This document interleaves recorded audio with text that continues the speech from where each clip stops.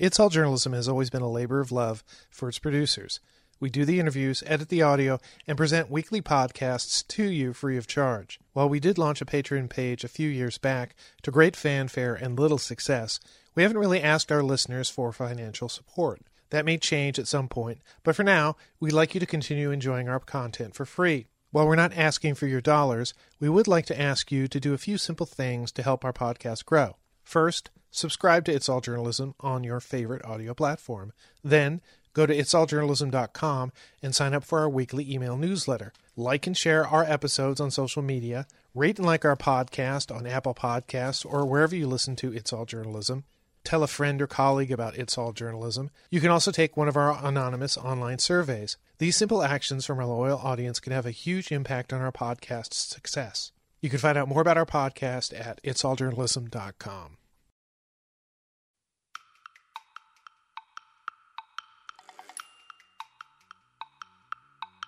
These are issues where we have an increasing body of evidence in support of a prevailing consensus or understanding, and yet there's still an increasing number of people who believe the opposite. Journalists deal in the truth. Assembling and disseminating facts is our job. But what happens when people stop believing in facts and sources actively spread disinformation? I'm Michael O'Connell. This is It's All Journalism. Jennifer Kavanagh is a senior political scientist at the RAND Corporation and director of the Royo Center's Strategy, Doctrine, and Resources program. With Michael D. Rich, she wrote the recent report, Truth, Decay, an initial exploration of the diminishing role of facts and analysis in American public life. Welcome to the podcast, Jennifer. Thank you for having me. So first of all, can you describe what you set out to do with this report? Sure. Truth decay is the term that we're using to refer to the diminishing role that facts, data, and analysis play in political and civil discourse and in our policymaking process. And what we wanted to do with this report was to define what this means, what we think is causing it, to talk about the consequences, and then to think about what we still don't know and lay out a research agenda for studying it. So it was really a framework setting piece, an agenda setting piece that allowed us then to launch into a research agenda and a set of projects, a portfolio of work that we're continuing today to understand and address the phenomena. Okay, so what was it that sort of precipitated this research effort? Truth decay is something that Michael has been interested in, my co-author has been interested in for about a decade now. It's something that he observed and he became concerned about first from RAND's perspective. If RAND is a research organization whose mission is to provide policy relevant research that's based on facts and evidence to policymakers to inform their decisions, then if facts no longer matter anymore and if data is pushed aside, where does that leave RAND as an organization? So the starting point was this question of what does this mean for RAND as an institution? But as the problem became increasingly severe and increasingly noticeable, it became obvious that this phenomenon didn't just have implications for RAND, but really implications for our entire society and for our democratic institutions.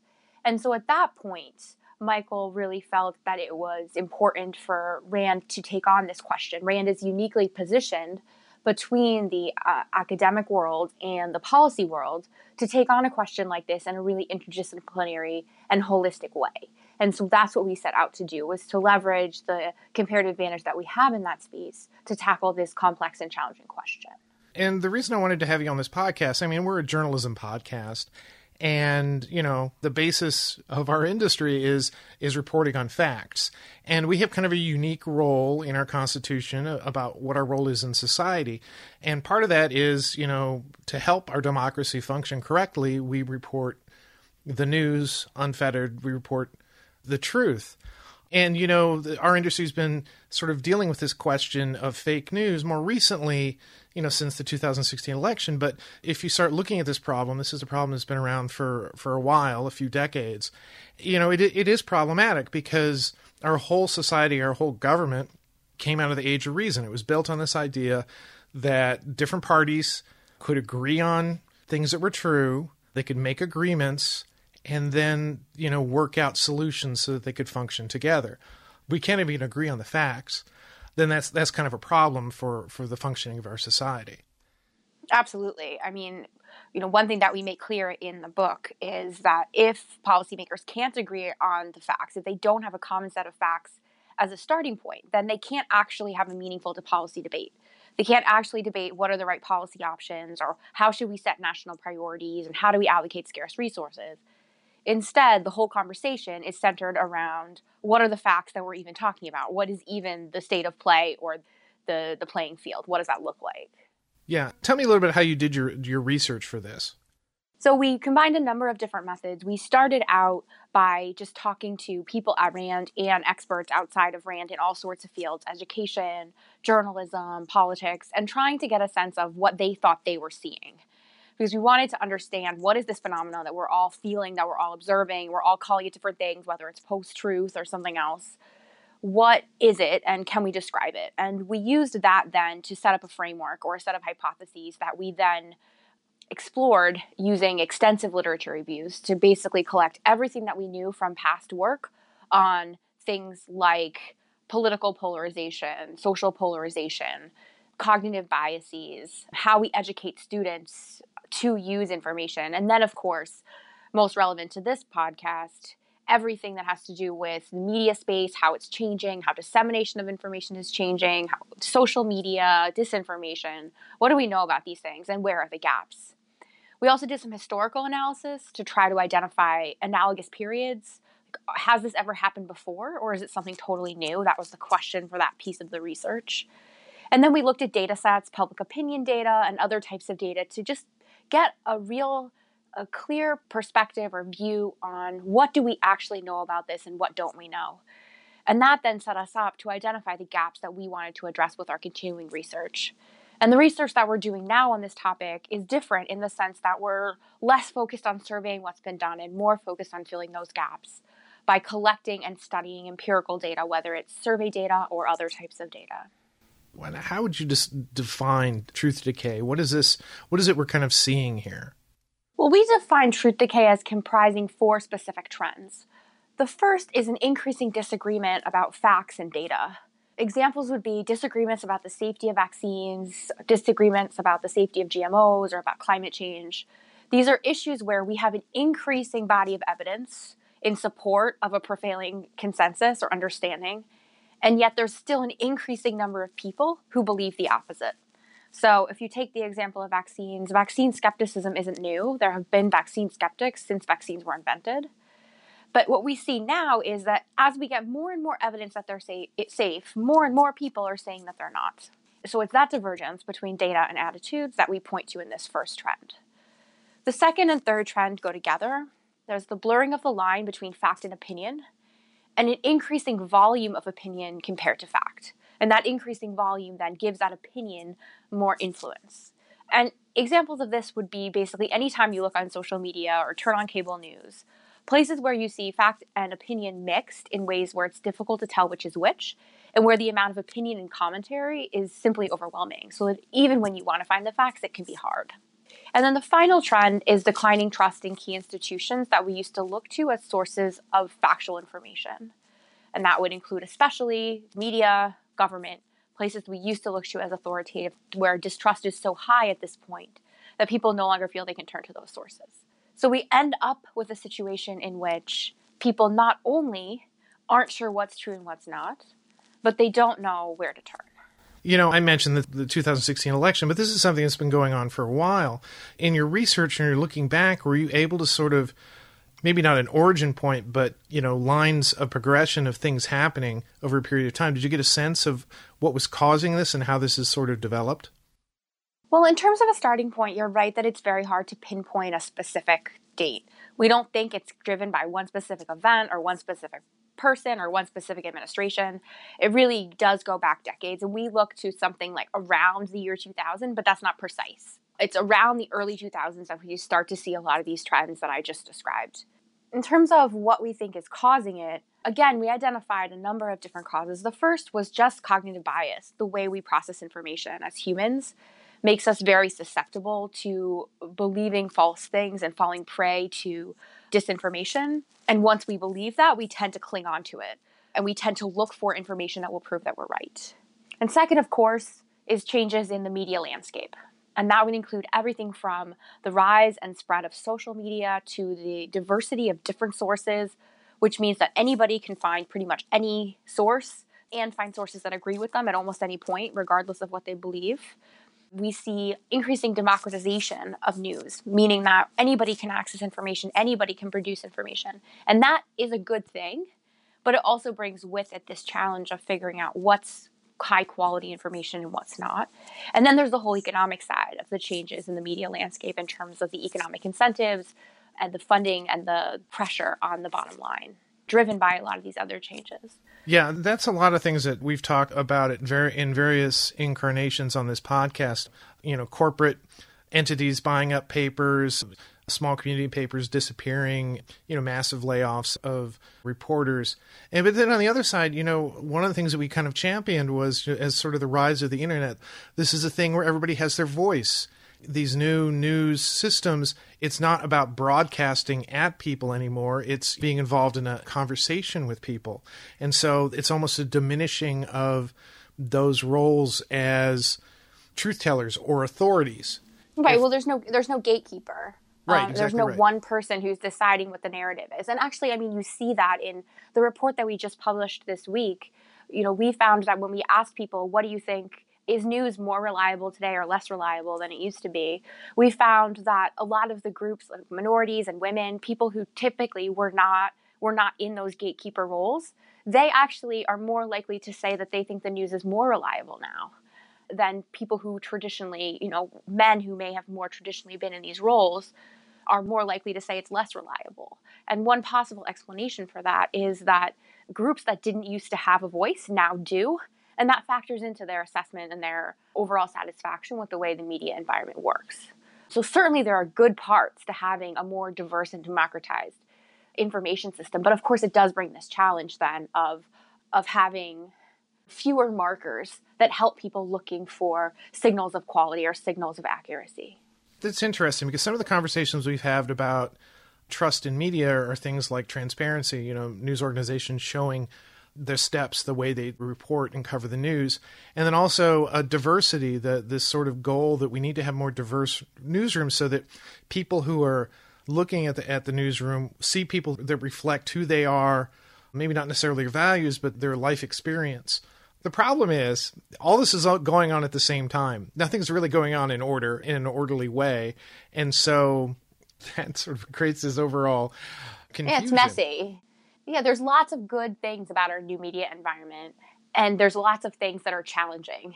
And I think that one of the lessons from history is that a lot of times we see these periods where there is this blurring of the line between fact and opinion, where disinformation seems to spread more quickly. A lot of these periods are also periods where new technology has been introduced, and that technology isn't fully integrated yet, that people are still figuring out how they want that technology to be a part of their lives.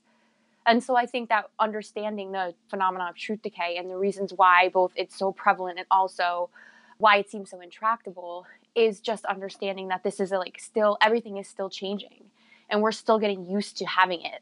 And in that period, it's naturally messy as we figure out how we want this system to operate and which characteristics we want to keep and which characteristics we'd rather get rid of. Yeah, it's interesting. You can look at, the way that social media and people's perception of it in the last 10 or 15 years. Maybe early on, people are willing to share all types of information. And when they began to see that maybe that's not the best way for me to use social media, maybe from a privacy and a safety standpoint, maybe I need to be smarter about that. It's a matter of learning, these things are occurring without a real set of instructions or best practices. And we're kind of hammering out these best practices as we're going along. One of the things that you sort of mentioned there in your research is you say you looked back at other periods and you alluded to just now to the introduction of new technology, creating situations like this. What other periods can you sort of point to, either in U.S. history or world history, where things like this have happened? Yeah, so we focused on U.S. history specifically, and actually a pretty specific period of U.S. history since the Civil War. And even in that period, we were able to find a number of examples. The first being the rise of mass-produced newspapers in the 1890s. And you saw, yellow journalism, which was, again, sensationalized news put in papers to sell more papers, which is one of the driving motivations here for sensationalized or false or misleading information here is obviously to attract viewers or to appeal to a specific set of readers or consumers. So you have that example. A second example would be the 1920s to 1930s. And so there in the 20s, you have a very strong tabloid journalism industry. And then also in the 30s, the rise of radio. And when radio first came into being, it was heavily dominated by powerful hosts who use that platform to spread their opinions. And that should sound really familiar to anybody who's studied or thought about cable news. So again, we have this analog of this new medium that spreads information in a new way, and which initially was a platform for the spread of false information or misleading information. And then in the 60s and 70s, the late 60s, early 70s, when television was really, that's really when we hit a point of saturation where pretty much everyone had a television. And again, there was a lot of debates and disagreement about, what does television mean for news? Is it getting better? Is it getting worse? Concern about manipulation of video and the ways in which politicians and other actors use that medium to influence opinions. So we had a lot of the same debates. You can go back and read papers or speeches that were given by powerful people in the media industry in the 60s about the rise of television. And it sounds exactly like things people are saying now about the integration of social media. So you see a lot of these patterns reoccurring and reemerging. This period does seem different in some ways, and that's specifically this disagreement about facts and data. We don't see that in these other periods. We see a lot of the information characteristics of truth decay, but not that one, which makes this period different. And so we're trying to understand what that means. Did you come to any sort of conclusion or idea about what may be leading to that? Well, I think part of it may be the nature of this change in the information system. I think social media is distinct and we can point to other changes in technology, but in terms of the scale and scope of the changes that the internet has brought to the way we consume and share information, I think really you have to go back to the printing press if you want to think about something that's been as revolutionary. And so that brings with it a unique set of characteristics. I think because the internet allows us, and the diversity of sources that we have available allows us to search and confirm basically any belief we have. I think that really does give sway and power to a lot of the conspiracy theories that before might have been washed out. And then the second factor I point to would be the polarization, both political but also the social and economic, and the extent to which we live in really small, homogenized communities that are very much like us. We live with people or near people who share of religious beliefs, social activities, economic status, recreational preferences often. And in that context, it's very easy for alternative narratives to emerge and really thrive because they're not being challenged or even facing other views. And so I think that those two things together make this divergence between opinions and facts or sustain it, encourage it, and really give it space to thrive. So do news consumers believe that the reliability of news has changed, and which news platforms do they believe to be more or less reliable? Well, so our survey suggested that about a little bit less than half of the people we surveyed believe that the reliability has stayed the same. The exact number is 44%. But almost an equal number, 41%, felt that news was less reliable than it had been previously. And only 15% said that it was more reliable. But as I referenced previously, a good amount of diversity in terms of responses by demographic characteristics as well as partisanship. So as I mentioned previously, men are less likely to say that news has become more reliable. They're much more likely to say that it's less reliable. Whereas minorities and women are more likely to say that news has become more reliable. We talked a little bit about some of the reasons why that might be. So that's just one example of some of these different demographic characteristics and how that might affect. Another would be education. People with college degrees are less likely to think that it's more reliable. So they tend to believe that reliability is decreased, whereas people with less education had a somewhat different view. So we tried to understand these demographic characteristics because looking at everything aggregated hides a lot of these more interesting patterns.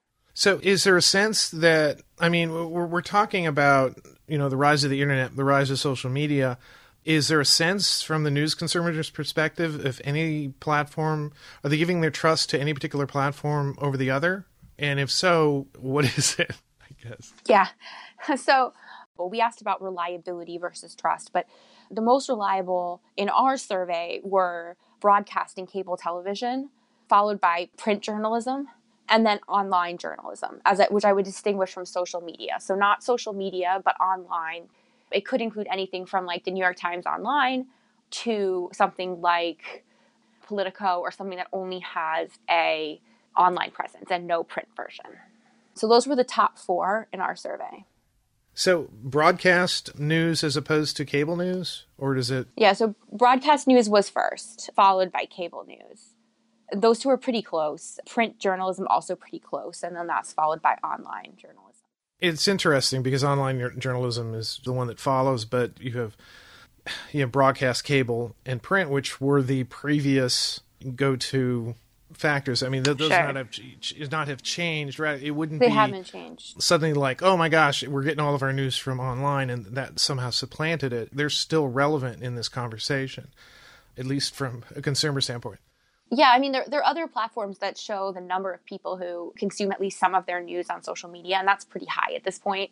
I think most people get at least some news from social media, and a lot of people rely on mobile technologies and online. But when you ask about reliability and trust, you tend to see that some of the more traditional outlets, things like print journalism, either at the national level, even local papers, broadcast TV, these are the ones that are most reliable. Social media, much lower on our scale, both in terms of when we asked explicitly about trust and when we asked about reliability. Social media is much lower. Now, that doesn't always mean, as we find in our survey, that people actually turn to the sources that they believe are most reliable. In fact, in our survey, we found that almost 1/3 of people recognized that the news source they were using was not a reliable one. They rated it as one that was not reliable or less reliable than others, and yet it was the one that they relied on most. So while 2/3 of consumers seem to factor in reliability when choosing their news sources, the other third are choosing on sources that they themselves report to be less reliable. So why do you think that is? Did you get any indication of that? It seems counterintuitive. It is really counterintuitive. We spent a lot of time thinking about why and trying to draw from other types of literatures to understand why that might be. And, one factor that's probably relevant here, and we see that in some of the other analyses that we do, is that decisions about how you consume news are really habits or lifestyle choices. They're not just about getting information. So you may make decisions about how you choose news based on what fits most easily into your day, or the time you have, or what's most convenient. And that may not be a source that is most reliable. And so you may recognize that you're not choosing the most reliable source, but it's the one that's easiest for you or the one that you enjoy the most, and you prioritize those things first. Changing people's information consumption habits isn't just about telling them, well, that's not as reliable as this source. It's about actually integrating that more reliable news into the format that they can fit into their typical news consumption habits or their lifestyle. Okay. Convenience seems to be leading a lot of this. Now, are you drawing a distinction between the native platforms of broadcast and print compared to their digital presence, or is it all are those combined? Those are separate. So, the fact is that the Washington Post and the New York Times, they have pretty robust online presence, but yet maybe in what you're saying that even though people may or may not trust them more, let's say they trust them more, they may not integrate them into part of their consumption for whatever particular reason. I think the groups of people that we find that are most likely to be using sources that they know are not reliable are those people who are relying on social media. So they recognize that social media is not a reliable source, and yet they rely on it anyway. The people who are relying on online information, the people who are choosing print and broadcast, they're typically people who report that they are using sources that are ones that they rank as being more reliable. So I think it's less the distinction between the online presence and the original or native presence in terms of the reliability. It's more about these other platforms, and maybe they're relying on in-person sources. So it's more about that social media aspect, I think. There's a quote that I pulled out from your report that I kind of wanted to sort of ask you to elaborate on. And its skepticism about the reliability of the news does not necessarily increase an individual's likelihood of turning to news platforms they deem to be more reliable. In fact, we see the opposite. I guess this is really kind of what we're talking about here. It's convenience, I guess. It's also, even though they recognize it's something that may not be as reliable, it's something they go to. When I read that, I started thinking about things like, you used to would ask somebody in a survey, well, do you read books? And they say, yeah, oh yeah, I love reading books. And you find out that they actually don't read any books, but they say they read books because it makes them look smarter, or they want to be perceived of as somebody who reads books, but they don't necessarily make time for it in their day. I just find it fascinating that there's this kind of disconnect between recognizing that something's not reliable, and yet that's kind of where they turn to get their news, or they're allowing that news to be delivered to them that way, even though they recognize that it may not be a reliable source. One hypothesis we had is this lifestyle hypothesis about time and convenience. Two other more negative hypotheses. One would be that they are disaffected. They just don't really care about news in general. So it's not important to them whether or not it's a reliable source. And another, which is related, would be that they just don't actually care if it's accurate or not. Facts aren't important to them. And that goes back to the whole idea of truth decay, which is that at its core, truth decay is a rejection, or a sense that facts aren't as important. Facts and evidence aren't necessary to make decisions or to discuss policy, in the case if we're talking about policymakers. So, that's kind of a more pessimistic view and a more troubling one. But our analysis doesn't allow us to affirmatively say whether it's one or the other, or neither, or both. Do you feel that the news consumer is any more educated than they were before? Or do you have any indication of that? We didn't look over time to see whether news consumers have become more educated. I think in general, as a population, education levels are going up. In the United States, at least. I'm not sure about other countries, but I don't think that necessarily translates into education to navigate the current information environment. In fact, surveys suggest that people with higher levels of education are actually more likely to cling to false beliefs and to refuse to update their beliefs when presented with disconfirming evidence. So education isn't a cure-all. It doesn't help us to avoid our cognitive biases. It doesn't help us to know how to navigate the really complex media landscape and information environment that we're faced with. And that is a really important point to remember. Another related point is that this skill that we need to navigate the current information environment, those are skills that adults may not have because they weren't taught them, so internet didn't exist, and schools are still struggling to figure out how to provide. Technology changes quickly, institutions change slowly, especially schools, which have lots of parochial interests. And so that's another factor that's coming in here, is this fact that we're all pretty susceptible to a lot of the things that social media brings with it, especially the disinformation. Yeah, you can look throughout our history. People have always been susceptible to scams and being duped. But you also kind of, I think, were sort of alluding to, there was a study that came out recently where they were sort of talking about this phenomenon of, if you present somebody who believes one thing with evidence to the contrary, that they will dig in deeper on their beliefs. And that's just part of the human way it deals with these things. And so I see that a lot of what we're running into is, it's not only that recognizing that we can't agree on the facts, but we can't be open to facts. There's a lot of conflicting evidence about the extent to which people do or do not cling more firmly to those beliefs when they're challenged. It certainly is true that it's hard to change someone's mind, even with disconfirming evidence.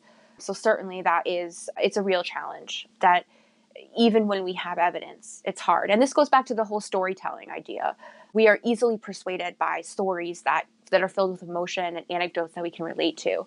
Facts and data don't always have the same emotional weight.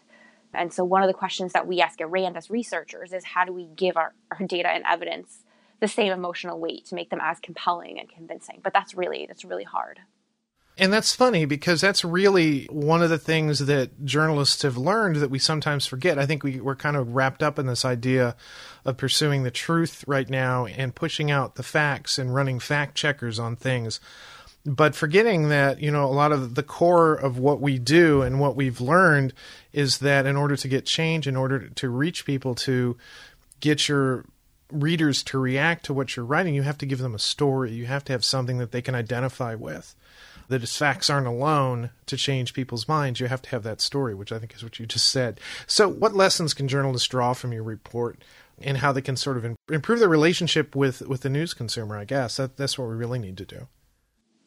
Yeah, so I think I would point to three things. I mean, the first is just the observation, which isn't a new one, which other studies have certainly demonstrated, is this general perception of relatively low and declining reliability, that people still feel distrust towards media institutions and they're kind of struggling to relate. So that like relation gap and the need to provide information to consumers and reach out in ways that they can relate to, as you said, even when they're just telling factual stories and trying to get the story out.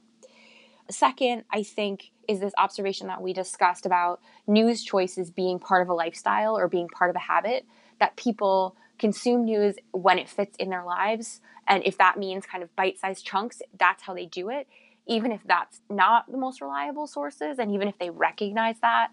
And so thinking about how do we provide high-quality information in a format that gets to them, that allows them to integrate that information into their lives, to build their habits or to keep their current habits, but to get better information. Thinking about the ways that we present and package information, not just word choice, but how it's packaged and presented. And then the final would be thinking about labeling. You mentioned this, like provide context for readers. What's a fact? What's an opinion? What's a question fact? Or what's a complete falsehood that a reporter feels that they need to include to keep the story complete, but is actually false, and we want to flag that for readers. Providing them those kinds of cues may be one way to increase reliability and to rebuild trust and to help consumers navigate what is still a very complex and changing media environment. So I guess I understand that this is really kind of the first of a series of reports you're going to be doing on this subject. What other areas are you going to be kind of looking into? This is our third report. The one that came out this week is our third report in this series. The first looked at changes in the way news is presented. So we used lexical analysis to understand how the tone and style of news has changed over time in newspapers, over time in broadcast television. And then we looked across platforms, from print to online journalism, from broadcast to cable. And what we were really interested in there was trying to measure the changes that have occurred in the way news is reported or presented. And what we find isn't surprising. It's the ability to measure it that's interesting, which is this increase in subjectivity and personal perspective and argumentation and emotion. We see it most, however, not in over time. So not changes over time as much as changes between old media and new media. So print and social media. So really they are fundamentally different types of news. So that was the first report. The second one looked at media literacy, trying to understand how media literacy could be used as a response to some of these trends that we see, how it can be used and leveraged to build resilience to disinformation and help people to navigate the information space. This is our third. We've also released a database of tools that can be used to detect, track, and otherwise explore disinformation online, as well as credibility scoring tools that provide information on the accuracy and quality of sources, a whole range of different tools created by civil society organizations that information consumers or researchers can use to better understand or protect themselves against disinformation. And then one that we're hoping will be our next one in early 2020 is a study looking at trust in institutions. We look specifically at government, media organizations, and the military to try to understand not just levels of trust and distrust, but also what drives trust. Is it people in the institution? Is it the processes? Is it the output? And how does that vary across demographics? So that's the next one that will come out. We have a study on cognitive bias. We have a study on civic literacy. We're thinking about social media and what that might look like in the future. Is there a better alternative to what we have now that captures those good things but gets rid of the bad things, as we talked about earlier? And then we're expanding globally, trying to think about what is this phenomenon in Europe? Is it the same? Is it different? And in what ways? So those are some of the projects that we have going on now. And we're hoping to continue to expand the portfolio and tackle more and more pieces, both specifically on journalism, but then also on these other pieces of the challenge. Well, I haven't read the other two reports. I'm going to go back and do that. Did read this report, found it incredibly fascinating. and really sort of insightful. It sort of informs a lot of the discussion that we've had on this podcast about trust in media, about eroding truth. Really, really fascinating. And when these conversations come up, you sort of get this feeling of like doom and gloom, but I take a lot of hope out of the facts that you're putting out there. I mean, these are dire and important things that we need to be paying attention to. But on the other hand, this is something that's occurred before in a slightly different way, or maybe even a very different way. So I take some positiveness out of that. And the fact that RAND has put its focus on this, I think this is a really good thing. I would highly recommend that people check this out. I'm going to include the links with the report. Jennifer, thank you for coming on the podcast. I learned a lot and talking to you, but also reading this report. Yeah, thanks again for having me. I really enjoyed talking about the work with you. You've been listening to It's All Journalism, a weekly podcast about the people who make the news. You can find out more about us and download past episodes at itsalljournalism.com. While you're visiting our website, why not sign up for the It's All Journalism newsletter? You'll get all the latest info about our podcast, including episode notes and news about live events and upcoming interviews. Go to itsalljournalism.com to subscribe. And if you hurry, there's still time to score your own It's All Journalism coffee mug by taking one of our anonymous online surveys. Go to itsalljournalism.com to learn more. It takes a lot of people to create an episode of It's All Journalism. Nicole Grisco produced this episode. Amber Healy wrote our web content. Nick Dupre wrote our theme music. Emil Brust helped with our booking. Nicholas Hunter provided a web assist. And I'm your host, Michael O'Connell. It's All Journalism is produced in partnership with the Association of Alternative News Media. Thanks for listening.